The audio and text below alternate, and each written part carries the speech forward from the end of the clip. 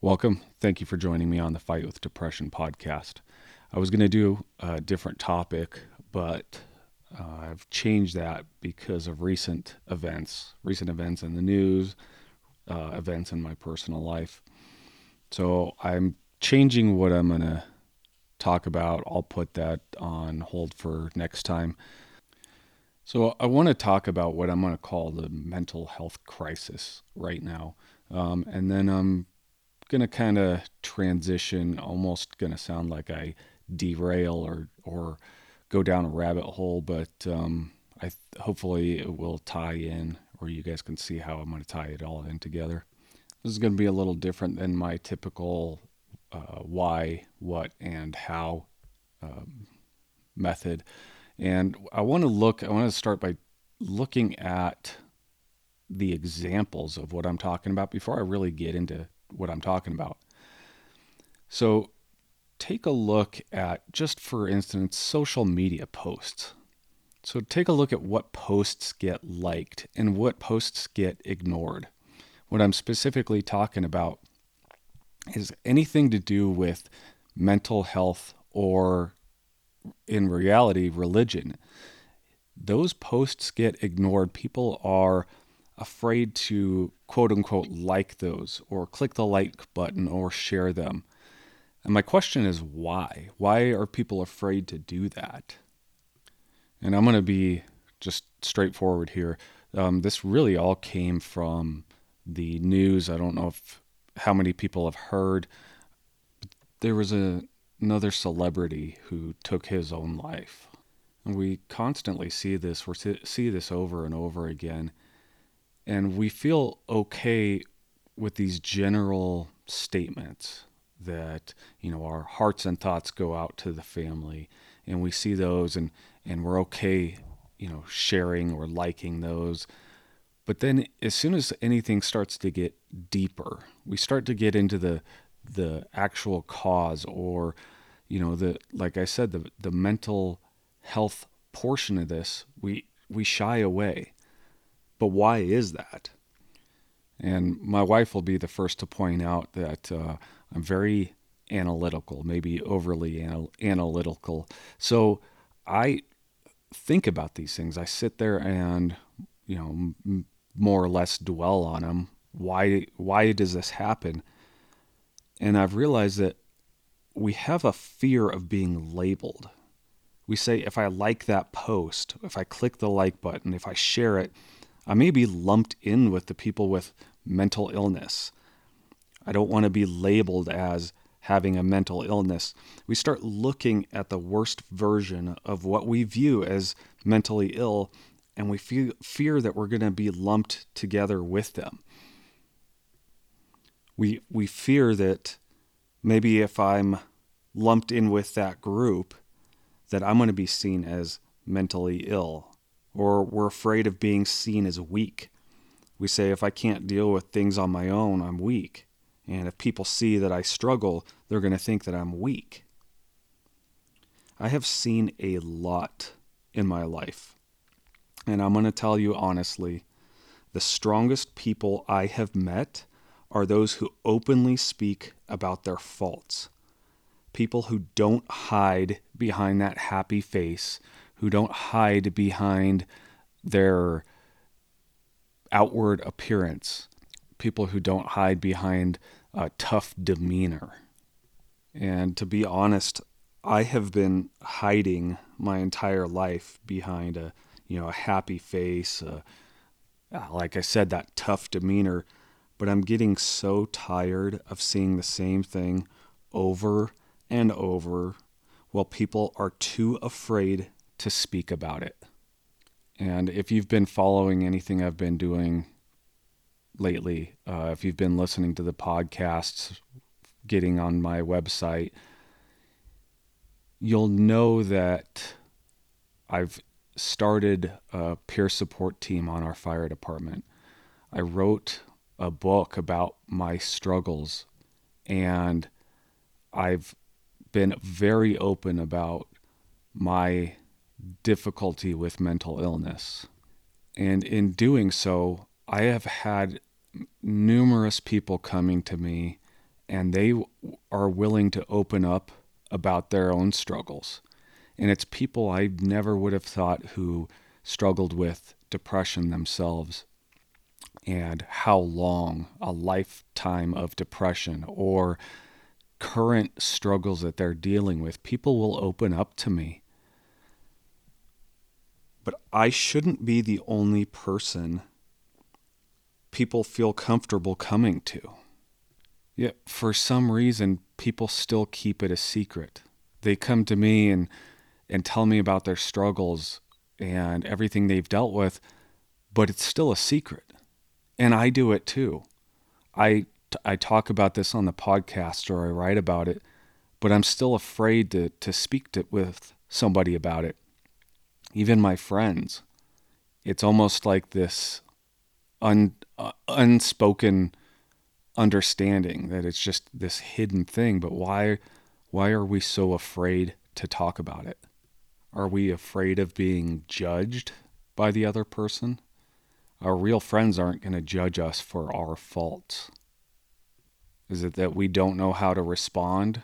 We don't know how to respond to somebody who tells us their struggles, and if somebody does listen to our struggles, if we tell them about it, we don't know how to respond back if they start showing empathy toward us or anything. It's uncomfortable for us. It's not normal. It's not natural in our brains to speak with somebody about our faults, about our struggles. And are we just trying to avoid that awkwardness between us and somebody else, between us and our friends? It's difficult for us to interact with each other face to face. We'd rather have the comfort of hiding in order to respond in a text or leave a general response on social media. We find comfort in our devices. We find comfort hiding behind a computer screen. And I say this because I'm doing the exact same thing right now. I'm not speaking to somebody face to face. I'm speaking in general. But we need to stop doing this. We need to stop being afraid. We need to stop avoiding the discomfort of speaking with each other face to face and getting over that uncomfortable feeling of interacting with people. We don't know how to respond to people, so we just avoid it, and we need to stop avoiding it. And this is where I said I'm going to kind of derail this awkward transition, but just kind of talking about not knowing how to respond to people, I really need to address something that's been bothering me for quite some time. And this is the general blanket statements that we say to try and comfort somebody, to try and make them feel better without actually reaching out or showing any empathy or anything. And what I'm talking about is these statements where we say, well, everything happens for a reason, or everything happens according to God's will. And we just throw these blanket statements out there to try and make people feel better, but we're not making people feel better by saying those things. We're really just making ourselves feel better that, well, I told this person this thing, or I comforted that person, but we don't really think about what we're saying. We tell people that, well, everything happens for a reason when something bad happens to them because we don't know how else to respond. We're trying to comfort ourselves by saying that because we really have no answer. But what is that person thinking when we say that everything happens for a reason? You try telling somebody who's lost a child that everything happens for a reason. Try telling somebody whose father committed suicide that happened for a reason. Because they're going to say, what's the reason for that? We leave a blanket statement that everything happens according to God's will, but then we leave that person thinking, why would God want this to happen? Why would God want me to lose my child? Why would God want this person to commit suicide? You tell a mother-to-be who's had a miscarriage that everything happens for a reason, that everything happens according to God's will. So then she's left wondering, what's the reason for this? Why would God want me to lose this child? And we have to understand what we're saying. And I wrote on a different blog that I have, I put a post up entitled Will versus Desire, and I speak about this. And we have to actually understand what we are saying. Does everything happen according to God's will? Everything happen for a reason. So what's the reason that somebody would have a miscarriage? There's no reason behind it. God did not desire that to happen. And one of the pastors at our church, I was listening, I was not able to attend that service that morning, and I was catching up online and listening to it, and he speaks about his wife having a miscarriage. And he's talking about how it's not God's desire for that to happen. He did not want that to happen. But because it happened, now they have the son that they have. It does not make it any easier. It does not make that God's desire for that to happen. But that's the difference between desire and will. It makes God sad for those things to happen. I believe that with every bit of my heart. He does not want those things to happen. But it is his will that if evil things happen, he can make good come from it. We look at a celebrity committing suicide who has left a wife and 3 children, and we're left saying, well, everything happens for a reason. Everything happens according to God's will. Why would God desire for that man to leave his family without them, wondering why he would do this? Why did this happen? That is not God's desire for those things to happen. Those are evil, and God does not desire evil. It is his will, however, that something good can come of it. What will come from these things? What will come from evil? It is God's will that when evil happens, good will come from it. These blanket statements that we see, or that we say, also leave that interpretation that I therefore then must be being punished for something I did wrong. And people believe this, that if something bad happens to them, it's God's punishment on them for doing something wrong. And that is simply not true. We use false theology and false doctrine to comfort our lack of understanding. We have to know that it is not God's desire for these evil things to happen, but it is his will that something good will come of it. And we look at horrific events and we say, well, what good can come from this? And I'm going to turn this back on all of us and say, well, what good are we going to bring from it? We can either keep pointing at these awful things, saying that everything is awful, this world is awful, and people are horrible to each other. Or we can turn and we can say, how can we use this for good? I did not desire for somebody to commit suicide, leaving their family behind. But it is because of that I am putting out this podcast episode. So it is not my desire, it is not God's desire that happened, but it is his will that because it did happen, that I'm putting this out there. So what are you going to do with it is the question.